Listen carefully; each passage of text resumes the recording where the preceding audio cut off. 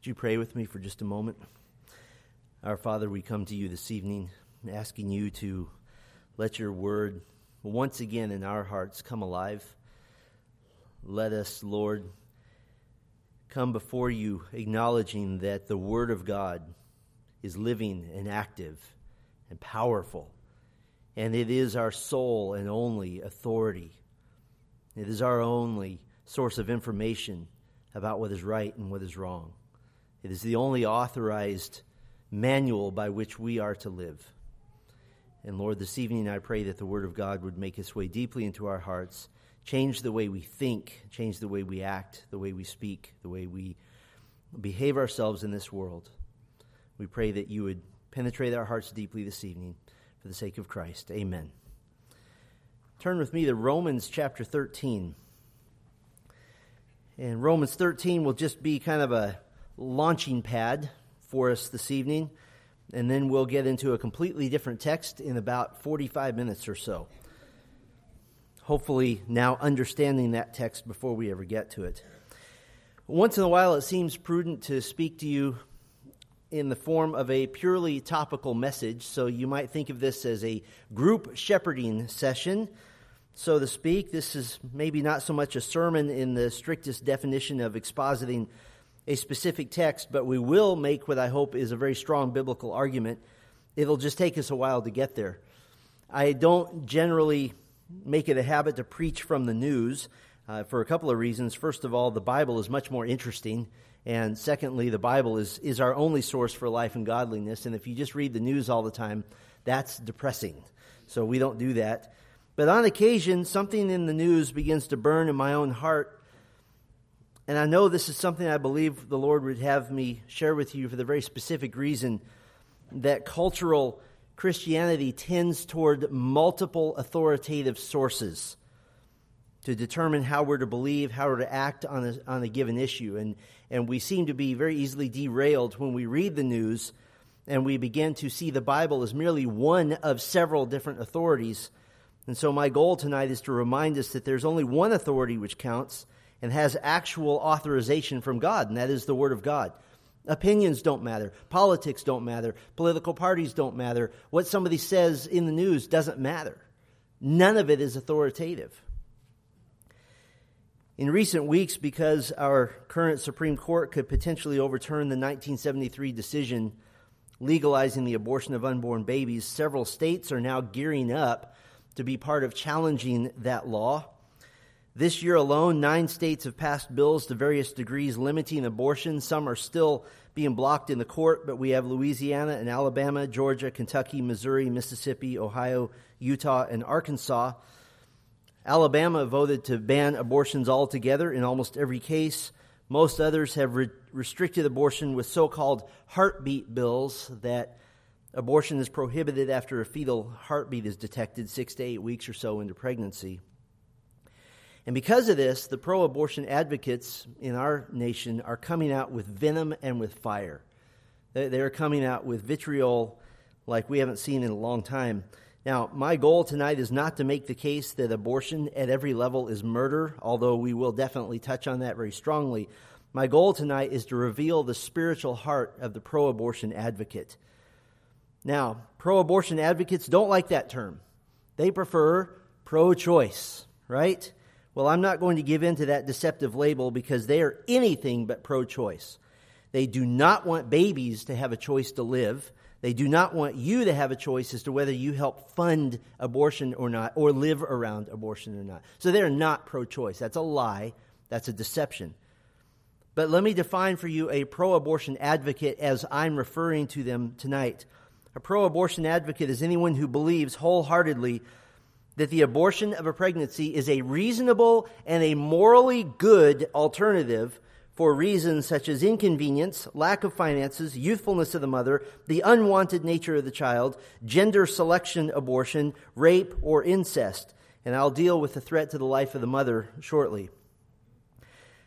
A great example of a pro-abortion advocate, sometimes they come in the form of individuals and often they come in the form of organizations. A great example would be NARAL, the National Association for the Repeal of Abortion Laws.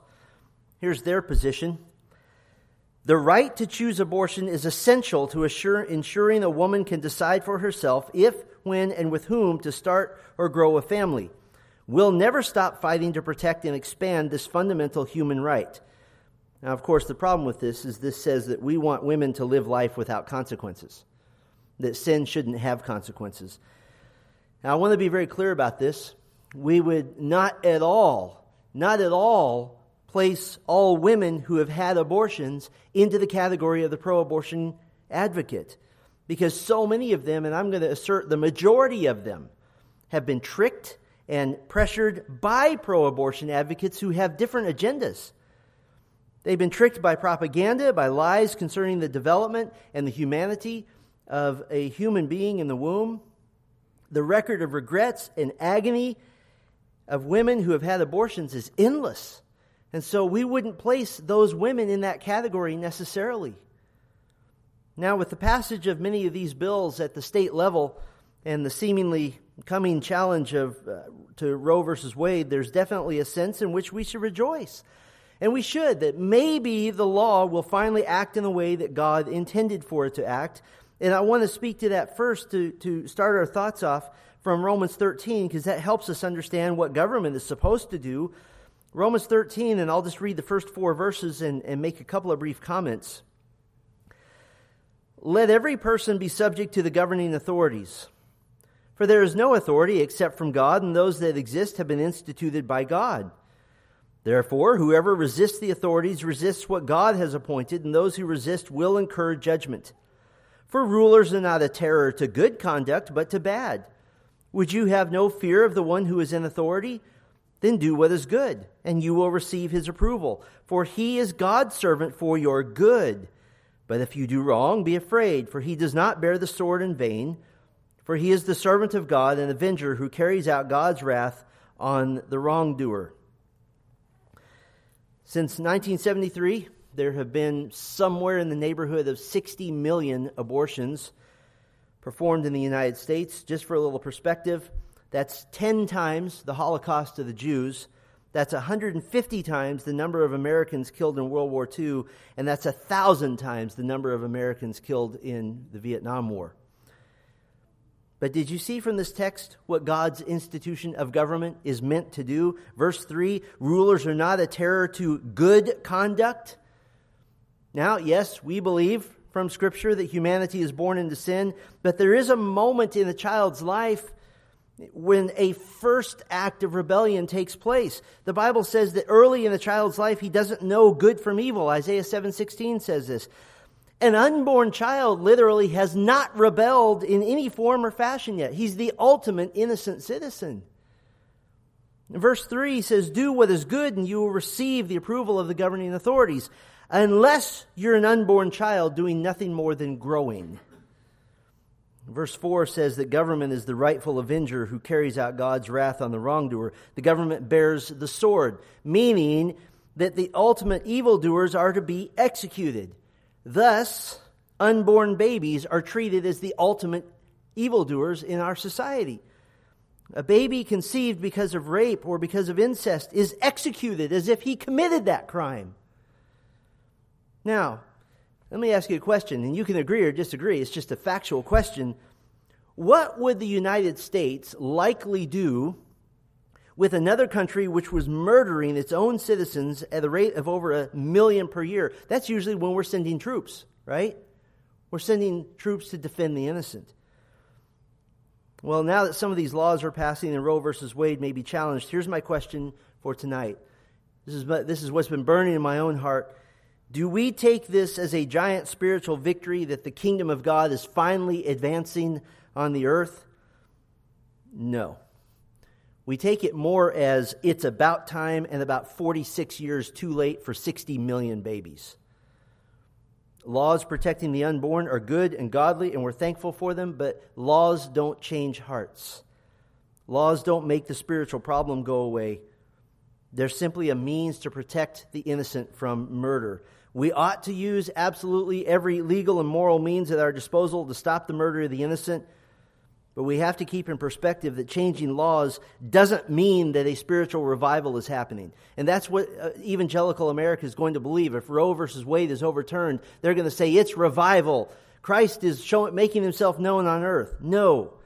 It's only when mass numbers of people repent and turn to faith in Jesus Christ, that's revival.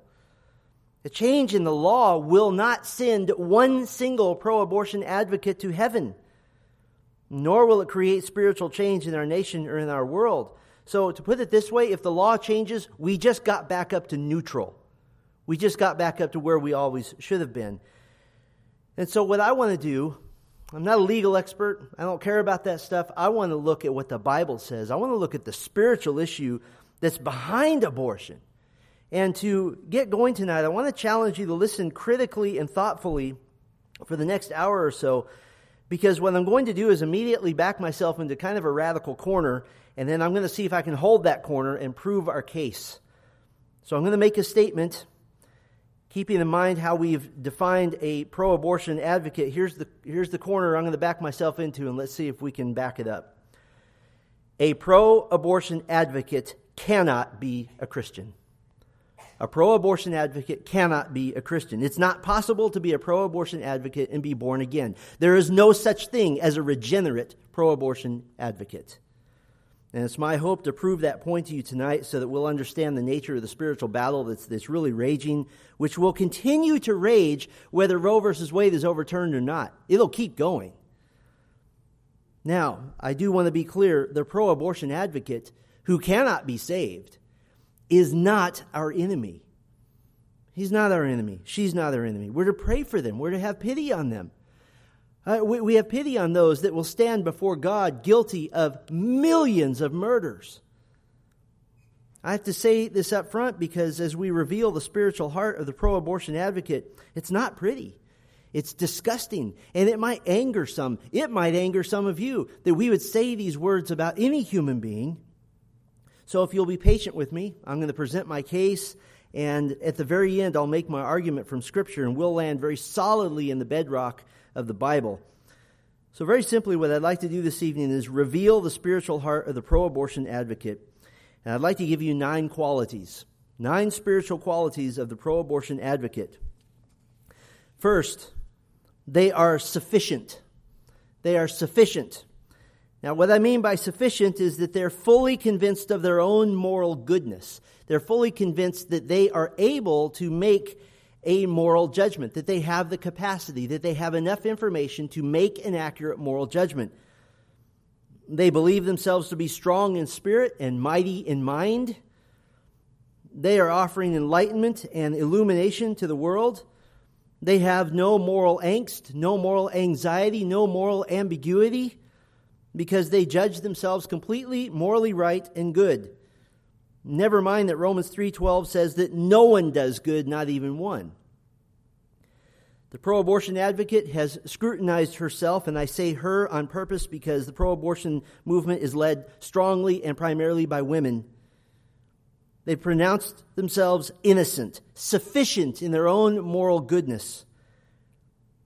And yet, what's the primary cause of abortion in the first place? What causes abortion? What causes abortion is a rejection of God's design for marriage and sexuality.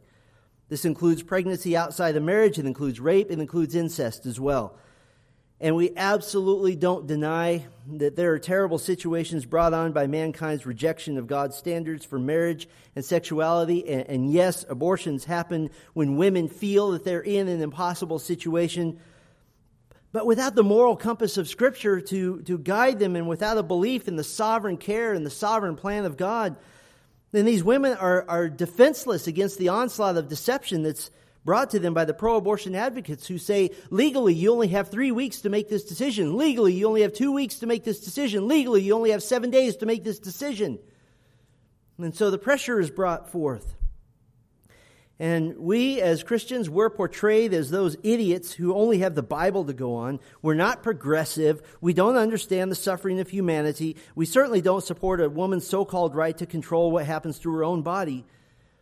But the problem is, and the fact is that there is no other source for moral arguments Since God is the source of all morality and the Bible is the singular source He's left us to know His mind. There is no other authority. We don't have the luxury of using our homemade morality. We don't have the luxury of using personal experience. Personal experience is subjective. It's not reliable. It's emotional. We don't have the authority of using prevailing political opinions. Political opinions are always self-serving. They're always self-serving. You don't think that Planned Parenthood and other abortion clinics want to keep the money flowing in? This is a billion-dollar industry. Pro-abortion advocates, in their minds, are sufficient. They are morally adequate. Second quality of a pro-abortion advocate, they are deceived. They are deceived. And we'll get to Scripture in a moment.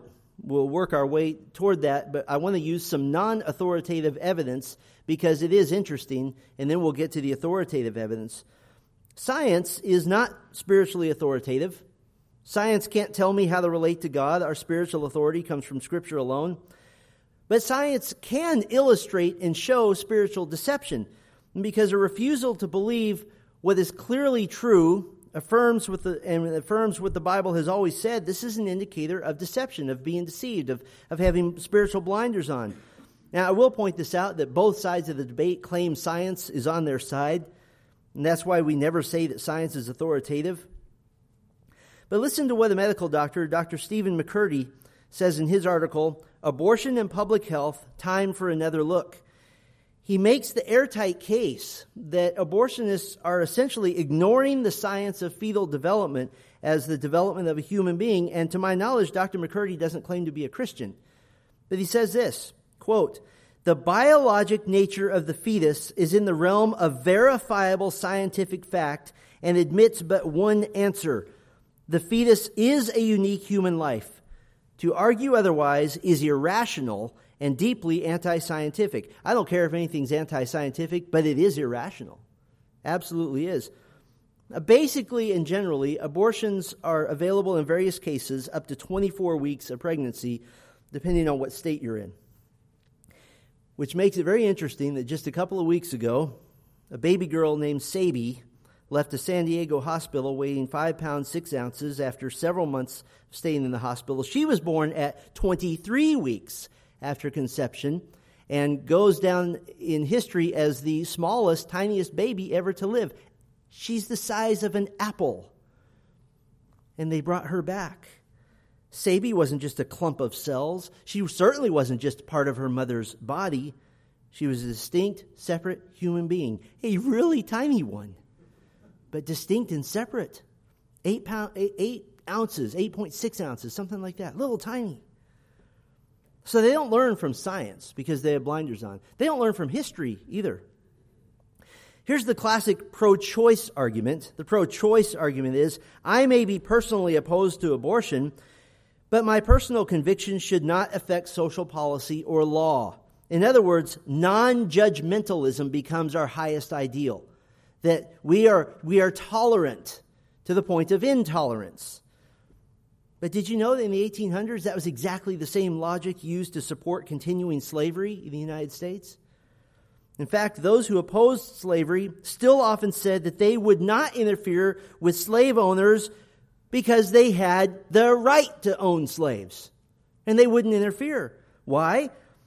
Here was the reason they gave. Because legal precedent had already spoken. The law had already given what we ought to think. The Dred Scott decision of 1857 said that a black man or woman is not a citizen and therefore does not have rights as such. And so those who say they oppose slavery but wouldn't push back against it said the law has already spoken. That's exactly what pro-choice says today. They say Roe versus Wade has settled the debate. One writer said, quote, Roe versus Wade enshrined the morality of abortion. It's the same argument.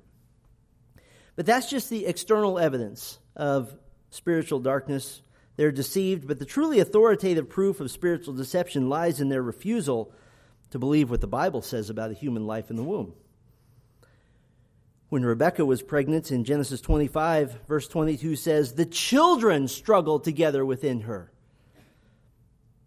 Darren read Psalm 139 earlier. For you formed my inward parts. You knitted me together in my mother's womb. I praise you, for I am fearfully and wonderfully made. Wonderful are your works. My soul knows it very well. My frame was not hidden from you when I was made in secret, intricately woven in the depths of the earth. Your eyes saw my unformed substance. In your book were written, every one of them, the days that were formed for me, when as yet there was none of them. Did you notice how he defined himself in the womb? Me, me, me. I'm a person. It's one of the few times in the Bible when we hear the voice of one from the womb, as it were. God defines an unborn baby as a human being. Jeremiah received his commission from the Lord.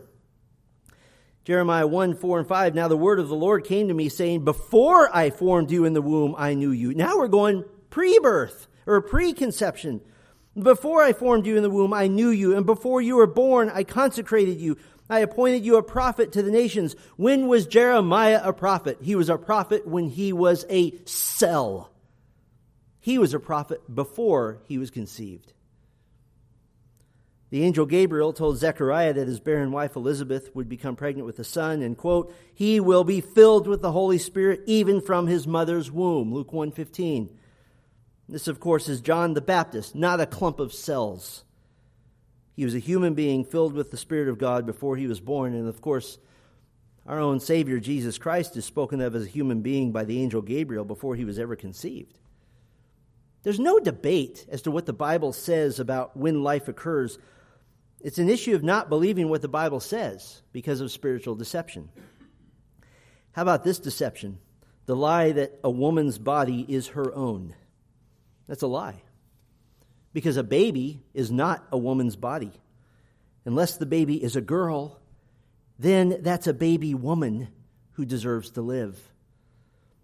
But the woman doesn't get to kill her baby in the name of owning her body. Psalm 24:1 says, the earth is the Lord's and the fullness thereof, the world, and those, that's people, who dwell therein.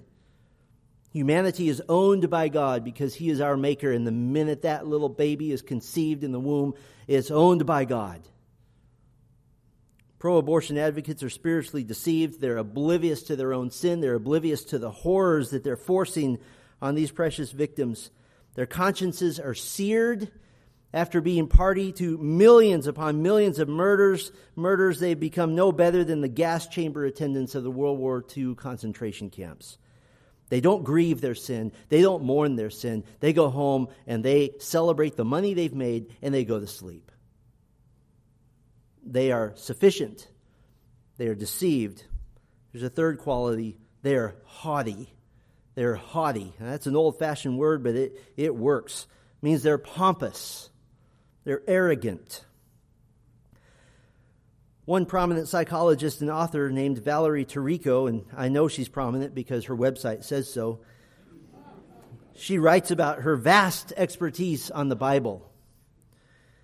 Quote, the Bible writers had no concept of conception, and no Bible writer values the life of a fetus on par with the life of an infant or an older child. This is an arrogant statement by someone who believes herself worthy to judge Scripture.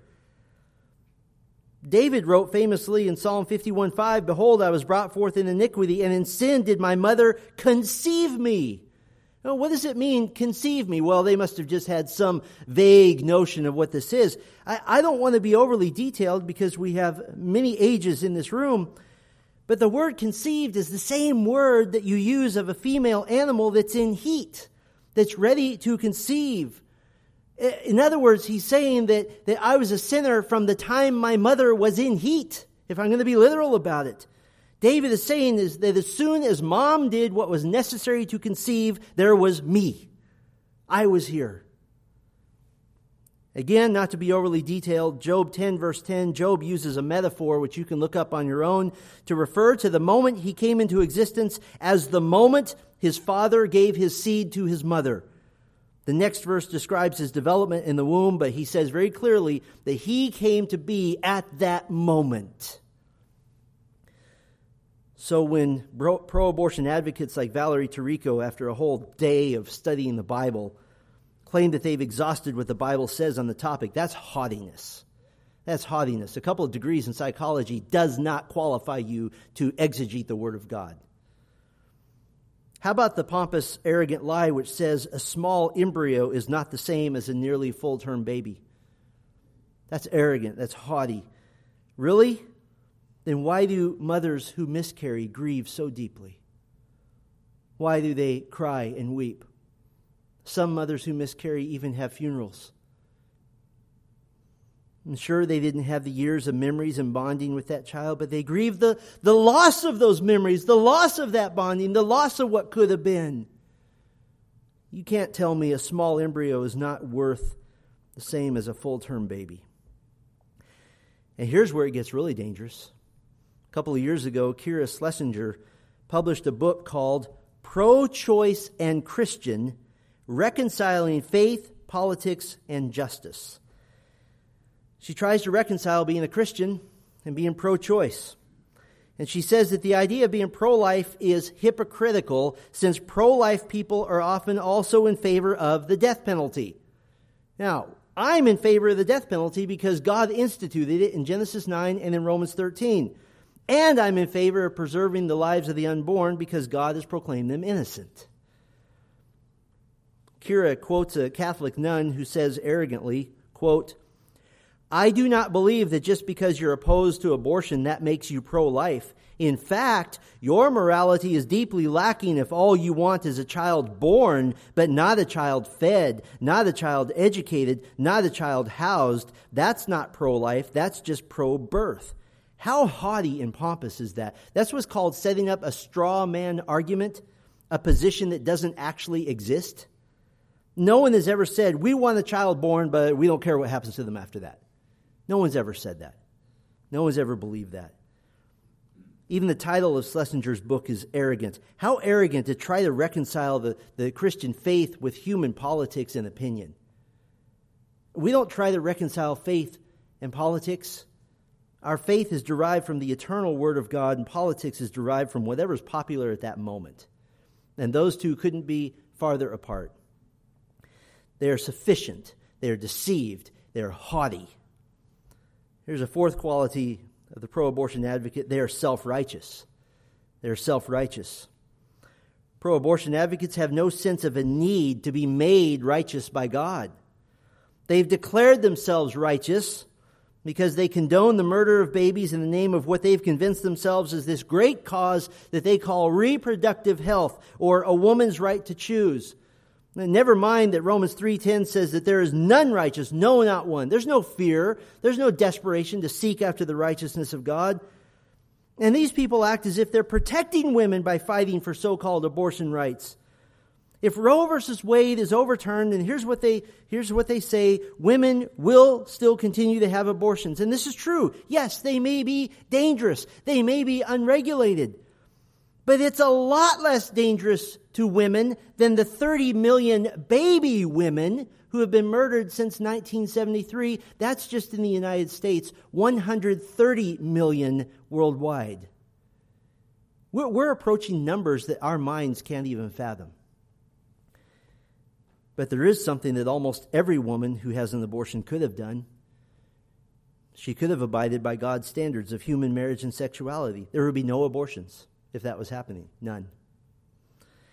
In fact, the idea of an unwanted child is perverse, and it's promulgated by the same people who would bristle at the idea of an unwanted whale or an unwanted owl or an unwanted fish. Oh, they would run to the defense of those people. The People for the Ethical Treatment of Animals, PETA, says this: it's just as bad to kill a deer, duck, or turkey as it is to kill any other animal, because they also have families, feel pain, and are defenseless against rifles. That's another point for another day. But here's my point. What is PETA's stance on abortion? They don't have one, and they won't have one, because they can't have one. They can't. Their self-righteousness crashes into reality, since they consider humans just another animal. And yet they won't defend the rights of a baby human to live. Pro-abortion advocates have created their own righteousness instead of measuring themselves against the only standard of righteousness, God Himself. They are sufficient, they they're deceived, they're haughty, they're self-righteous. It only gets worse. It's a fifth quality. They are merciless. They're merciless. They're merciless to babies, and they're merciless to the mothers. They're merciless to the babies. The typical pseudo-compassionate, pseudo-pro-life position says, I am against abortion except in the case of rape or incest. First of all, that's just a really scaredy-cat way of trying to ride both sides of the issue. But this is nothing more than executing a baby for the crimes of someone else. The same hypocrites who decry child abuse of a newborn infant would murder the same child if he was just a few months younger and still in the womb. Listen, when law enforcement catches a rapist and the rapist is convicted, he's not executed by being cut into pieces while he's alive. But that's what happens to the baby. The reason that they're merciless against the baby is that they have no belief in the sovereign God. That God is capable of taking something terrible and turning it into something good. And yet Scripture is clear that God's involvement in human activity is total, yet all without His ever touching sin. Isaiah 45:7, I form light and create darkness. I make well-being and create calamity. I am the Lord who does all these things. Romans 8:28, very familiar to us, and we know that for those who love God, all things work together for good, for those who are called according to His purposes. And of course, rape and incest are terrible crimes. But the most compassionate thing you can do for a woman who's been a victim of rape or incest is to give them the gospel and give them the hope that God will in fact use this for His glory and for her good. You know, the Lord Jesus Christ Himself could look back to His family tree, and He could look back to a woman named Ruth, who's a direct ancestor. Ruth was a Moabite who came from a people who exist because of incest. A young daughter being impregnated by her own father, Lot. That's a sovereign God, taking something that's unthinkable and turning it to something wonderful. And unless you've placed your faith in the Lord Jesus Christ and submitted to Him, you'll never understand that. So you can't give arguments from all around Scripture to a woman who's been victimized in this way. You have to give her the gospel and tell her that God is bigger than you can possibly imagine, and He's going to use this in your life. Pro-abortion advocates are merciless to babies, but they're also merciless to the mothers. Most women who have abortions don't do so based on fixed, firmly well-thought ideological convictions. They do so based on being in an incredibly pressurized situation where the clock is ticking on how to make a moral decision which they're ill-equipped to make.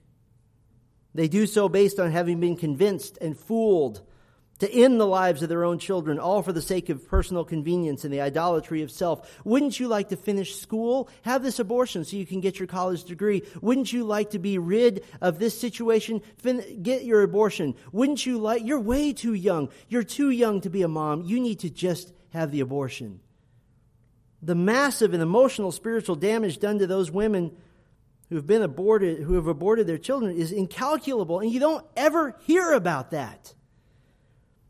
The only answer then to the pain is to sear the conscience and to pretend to be a big believer in abortion. Otherwise, you can't live with yourself. Dr. Joanne Angelo writes of her experience in working with mothers who have had abortions, and she writes, quote, in reality, however, her inner life is plagued by guilt and shame, nightmares of babies being sucked down tubes or dying in horrific accidents or violent crimes. She may seek medical treatment for insomnia and anxiety or medicate herself with alcohol and illicit drugs to ease her pain. As time goes on, she may experience intrusive thoughts day and night, and flashbacks to the abortion experience may be triggered by such ordinary experiences such as a doctor's visit. She may become seriously depressed and even suicidal. And she goes on to list many documented effects of abortion on the mothers. Pro-abortion advocates don't care about this. Why? Because they're spiritually merciless. Now, praise God that God is a God of mercy, and He stands ready to forgive every mother who aborted her child if she would repent and come humbly to the throne of grace. And by the way, do you know what mothers who abort their children so often say? They often say, I would give anything to meet that child and tell him I'm sorry. Do you know there's only one way to get to do that, and that's for the mother to come to faith in Christ and to go see that baby someday in heaven. But the pro-abortion advocates are merciless. Sixth, they are impure. They are impure. How deceptive and impure the pro-abortion advocate is. They use euphemisms such as reproductive health, reproductive rights, and women's rights, and personal freedom and choice. And these are all things that they're denying the unborn. Let me give you a couple of examples of how their impure hearts are so deceptive. First of all, they put forward the myth of the safe abortion. The safe abortion. They are unsafe for the mothers. Women's bodies still get mangled. Doesn't matter whether it's legal or not. Women's bodies still get mangled. 23,000 women per year worldwide die as a result of abortion. And 100% of the babies die as a result of abortion. How is that safe? That's mass murder on a global scale. Here's another deception. The deception of putting rape, incest, and the survival of the mother all into the same category. That's extremely deceptive. They are not in the same moral category at all. I've already addressed the rape and incest issue, the immorality of murdering an innocent bystander for someone else's crime. But what about when the life of the mother is in danger and abortion of an unborn child is necessary to save her life? Basically, that scenario almost doesn't exist. It is almost completely without any merit whatsoever. It's so rare. Even Alan Guttmacher, the former president of Planned Parenthood, he said this, quote, "Today it is possible for almost any patient to be brought through pregnancy alive unless she suffers from a fatal disease such as cancer, which is untreatable, or leukemia. And if so, abortion would be unlikely to prolong, much less save the life of the mother."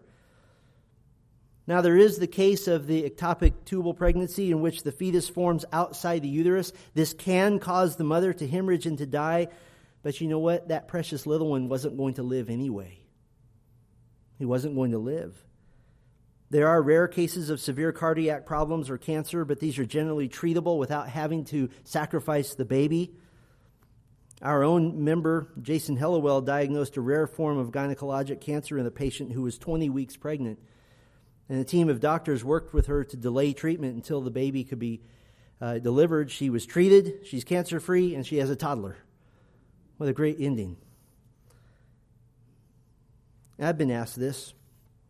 If I were placed in the situation of actually having to choose between the life of my wife or of our unborn child, what would I choose? Well, the Bible's already chosen for me.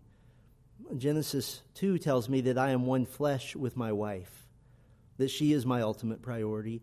And as sad as it is, I would choose her because I choose her over everything else already anyway. That's already the pattern. And we trust the Lord and thank the Lord that the precious little one is with him. But essentially, this is a mythological situation so rare and yet is presented as some sort of regular occurrence which is supposed to scare us into keeping abortion legal. Dr. Bernard Nathanson of the American Bioethics Advisory Commission wrote this: "There are no conceivable clinical situations today where abortion is necessary to save the life of the mother.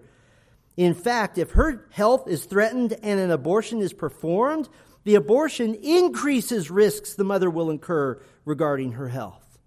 It's actually more dangerous."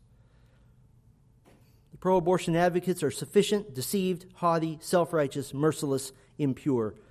The seventh quality, they are violent. They are violent. In a 2010 book, they just released a new edition. The book is called Unplanned by Abby Johnson. She's a former director of a Planned Parenthood clinic that provides abortions. She described her horror at the first time that she actually witnessed an abortion of a 13-week fetus when she stepped in as an ultrasound technician. Now, an ultrasound abortion is performed with the help of ultrasound technology such that the technician can actually see what's happening in the womb. Her description is so detailed and so graphic that I won't read it in its entirety, but I'll read you some pieces of it. Quote, I was expecting to see what I had seen in past diagnostic ultrasounds. Usually I'd first see a leg or the head or some partial image of the torso, but this time the image was complete. I could see the entire perfect image of the baby. Just like Grace at 12 weeks, I thought, surprised, remembering my first peek at my daughter 3 years before, snuggled securely inside my womb, only clearer, sharper. The details startled me. I could clearly see the profile of the head, both arms, legs, and even tiny fingers and toes. Perfect. My eyes still glued to the image of the perfectly formed baby, I watched as a new image entered the video screen. And then she goes on to describe the instrument introduced into the womb which would end the life of the baby. And from her description, she learned, to her horror, that first of all, this is extremely painful for the mother as well, tears streaming down her face. Abby Johnson had been taught by Planned Parenthood that the fetus cannot feel pain. But what she learned right then and there is that he can. And she watched as the little one tried to run, tried to get away, and couldn't. And her description of what they did to take the baby is so grotesque. I can't even comprehend that one human being would do that to another, much less 35 times per day, which was the clinic's quota. What does the Bible say about humanity in an unredeemed and sinful state? Romans 3:15, their feet are swift to shed blood. In their paths are ruin and misery. In the way of peace they have not known. There is no fear of God before their eyes. Did you notice the reason that they're violent? They're violent because they do not fear God. They're at war with God and they don't care. They're violent. They're sufficient, they're deceived, they're haughty, they're self-righteous, they're merciless, they're impure, they're violent. There's an eighth quality, they are persecutors. They're persecutors. They hate those who would stand for the life of a child. Just the other day, a little 13-year-old girl was making a speech at her junior high, and she was shouted down by the adults because she was saying that life begins at conception. They're persecutors.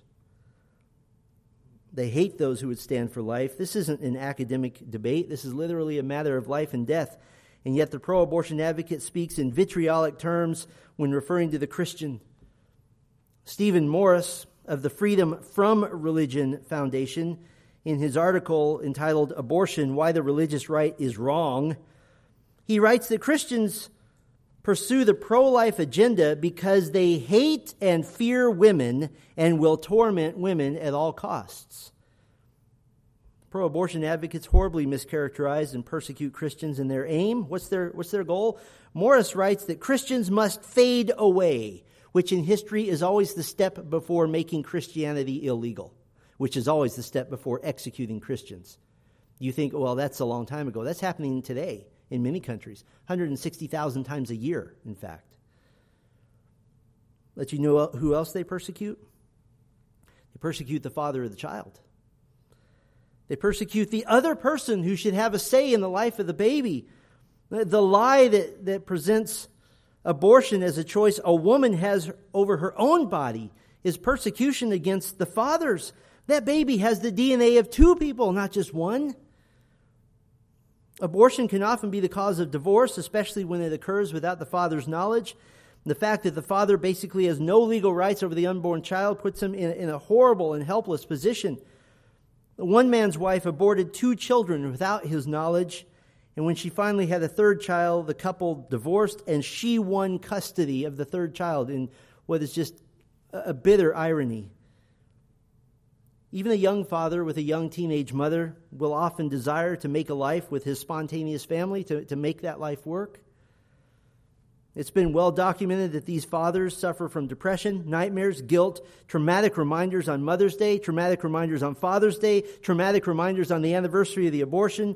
They're traumatized seeing the child the age that their child would have been, not to mention the numbers of fathers who commit suicide because they're overwhelmed with grief or with guilt. They're persecuted. They are sufficient, deceived, haughty, self-righteous, merciless, impure, violent persecutors. And finally, they are revilers. They are revilers. A reviler in Scripture is one who uses abusive and controlling and violent speech, which is a predictor for actual violence. 1 Corinthians 6:10 says that revilers will have no part in the kingdom of heaven. If I had time to go through the 34 or so times that the English Bible uses the term reviler, we would make an airtight case that the reviler is an abuser, one who uses power to control and to dominate one who is weaker than himself. And by the way, whether they like to admit it or not, do you know what belief system is a proponent and a supporter of revilers? The false religious system of evolution and natural selection. What's the catchphrase for the evolutionists? Survival of the what? Fittest. And since according to evolution, a human being doesn't really have inherent value, and since they value survival of the fittest, then abortion is simply the natural and logical outworking of that belief. Since I'm bigger and stronger than you, I can kill you. And that's the ultimate form of abuse, isn't it? Well, I've backed myself into this terrible corner. I've said that a pro-abortion advocate cannot be a Christian. They cannot be regenerate. It's not possible to be a pro-abortion advocate and be born again. And we have to make this assertion now because the battle lines are changing. It's no longer the Christians disagreeing with the pro-abortion advocates. Now you have the pro-abortion advocates claiming to be Christians. I've said that these are the spiritual heart qualities of the pro-abortion advocate. They are sufficient, deceived, haughty, self-righteous, merciless, impure, violent, persecutors, revilers. They cannot be believers. Now, is Pastor Steve just in a bad mood and feeling mean-spirited? Or is this the standard of Scripture? Would you turn with me to Matthew chapter 5? In Matthew 5, Jesus begins his famous Sermon on the Mount by giving the qualities of a kingdom citizen, the heart condition of a born-again believer in the Lord Jesus Christ. So can we make the case that a pro-abortion advocate cannot be a Christian because they're sufficient, deceived, haughty, self-righteous, merciless, impure, violent, persecutors, and revilers? Can we make that case? First, the pro-abortion advocate is sufficient. They judge themselves sufficient and morally upright. But Matthew 5 verse 3, Jesus said, "Blessed are the poor in spirit, for theirs is the kingdom of heaven." The Christian is insufficient. He is poor in spirit. There's no goodness. There's no morality to offer God. The pro-abortion advocate is deceived. They're oblivious to the horror of the murders they condone. They're seared in their conscience. But Jesus said in verse 4, "Blessed are those who mourn, for they shall be comforted." The Christian has had his eyes open to his own sin, and he mourns and he grieves his sin. There's sorrow. There are great tears of anguish over sin. The pro-abortion advocate is haughty. They arrogantly claim the moral high ground, looking down on any who would try to save the life of the children. But Jesus said in verse 5, "Blessed are the meek, for they shall inherit the earth." The Christian is small and insignificant before God, and we know this. The Christian says, according to Psalm 115:1, "Not to us, O Lord, not to us, but to your name give glory." The pro-abortion advocate is self-righteous. They have no need to be made righteous by God in their own minds. They've declared themselves righteous because they condone the murder of babies in the name of what they've convinced themselves is a great cause. But Jesus said in verse 6, "Blessed are those who hunger and thirst for righteousness, for they shall be satisfied." And that righteousness is only available through Christ. In 2 Corinthians 5:21, "For our sake he made him to be sin who knew no sin, so that in him, in Christ, in the Savior alone, we might become the righteousness of God." The pro-abortion advocate is merciless. They kill with impunity. They kill with liberality. They execute babies in a way that it's illegal to execute convicted convicts. But Jesus said in verse 7, "Blessed are the merciful, for they shall receive mercy." That's the heart of a Christian. The pro-abortion advocate is impure. They lie. They're dishonest. They're deceptive. Their motives are purely selfish. But Jesus said in verse 8, "Blessed are the pure in heart, for they shall see God." The Christian doesn't come to God because he has a pure heart, the Holy Spirit gives him a pure heart with which to know and to worship Jesus Christ. The pro-abortion advocate is violent. They are swift to shed blood because they have no fear of God. They are, according to Romans 5, at war with God. But Jesus said in verse 9, "Blessed are the peacemakers, for they shall be called sons of God." The Christian has made peace with God by repenting of sin and receiving the free grace of forgiveness. We've made peace with God. We're no longer at odds with God. The pro-abortion advocate is a persecutor. They persecute all who would defend the defenseless. They're not willing to take a stand for the law of God. They're not willing to take a stand for the righteousness of God. But Jesus said in verse 10, "Blessed are those who are persecuted for righteousness' sake, for theirs is the kingdom of heaven." The Christian stands with Christ even unto persecution because we look ahead to the kingdom. And the pro-abortion advocate is a reviler. They revile and abuse precious little ones by the millions because they're bigger and they're stronger. But Jesus said in verse 11, "Blessed are you when others revile you and persecute you and utter all kinds of evil against you falsely." On what? On my account. The Christian takes the low position of being reviled for the sake of Christ. Do you understand that the pro-abortion advocate is the textbook definition of an unbeliever?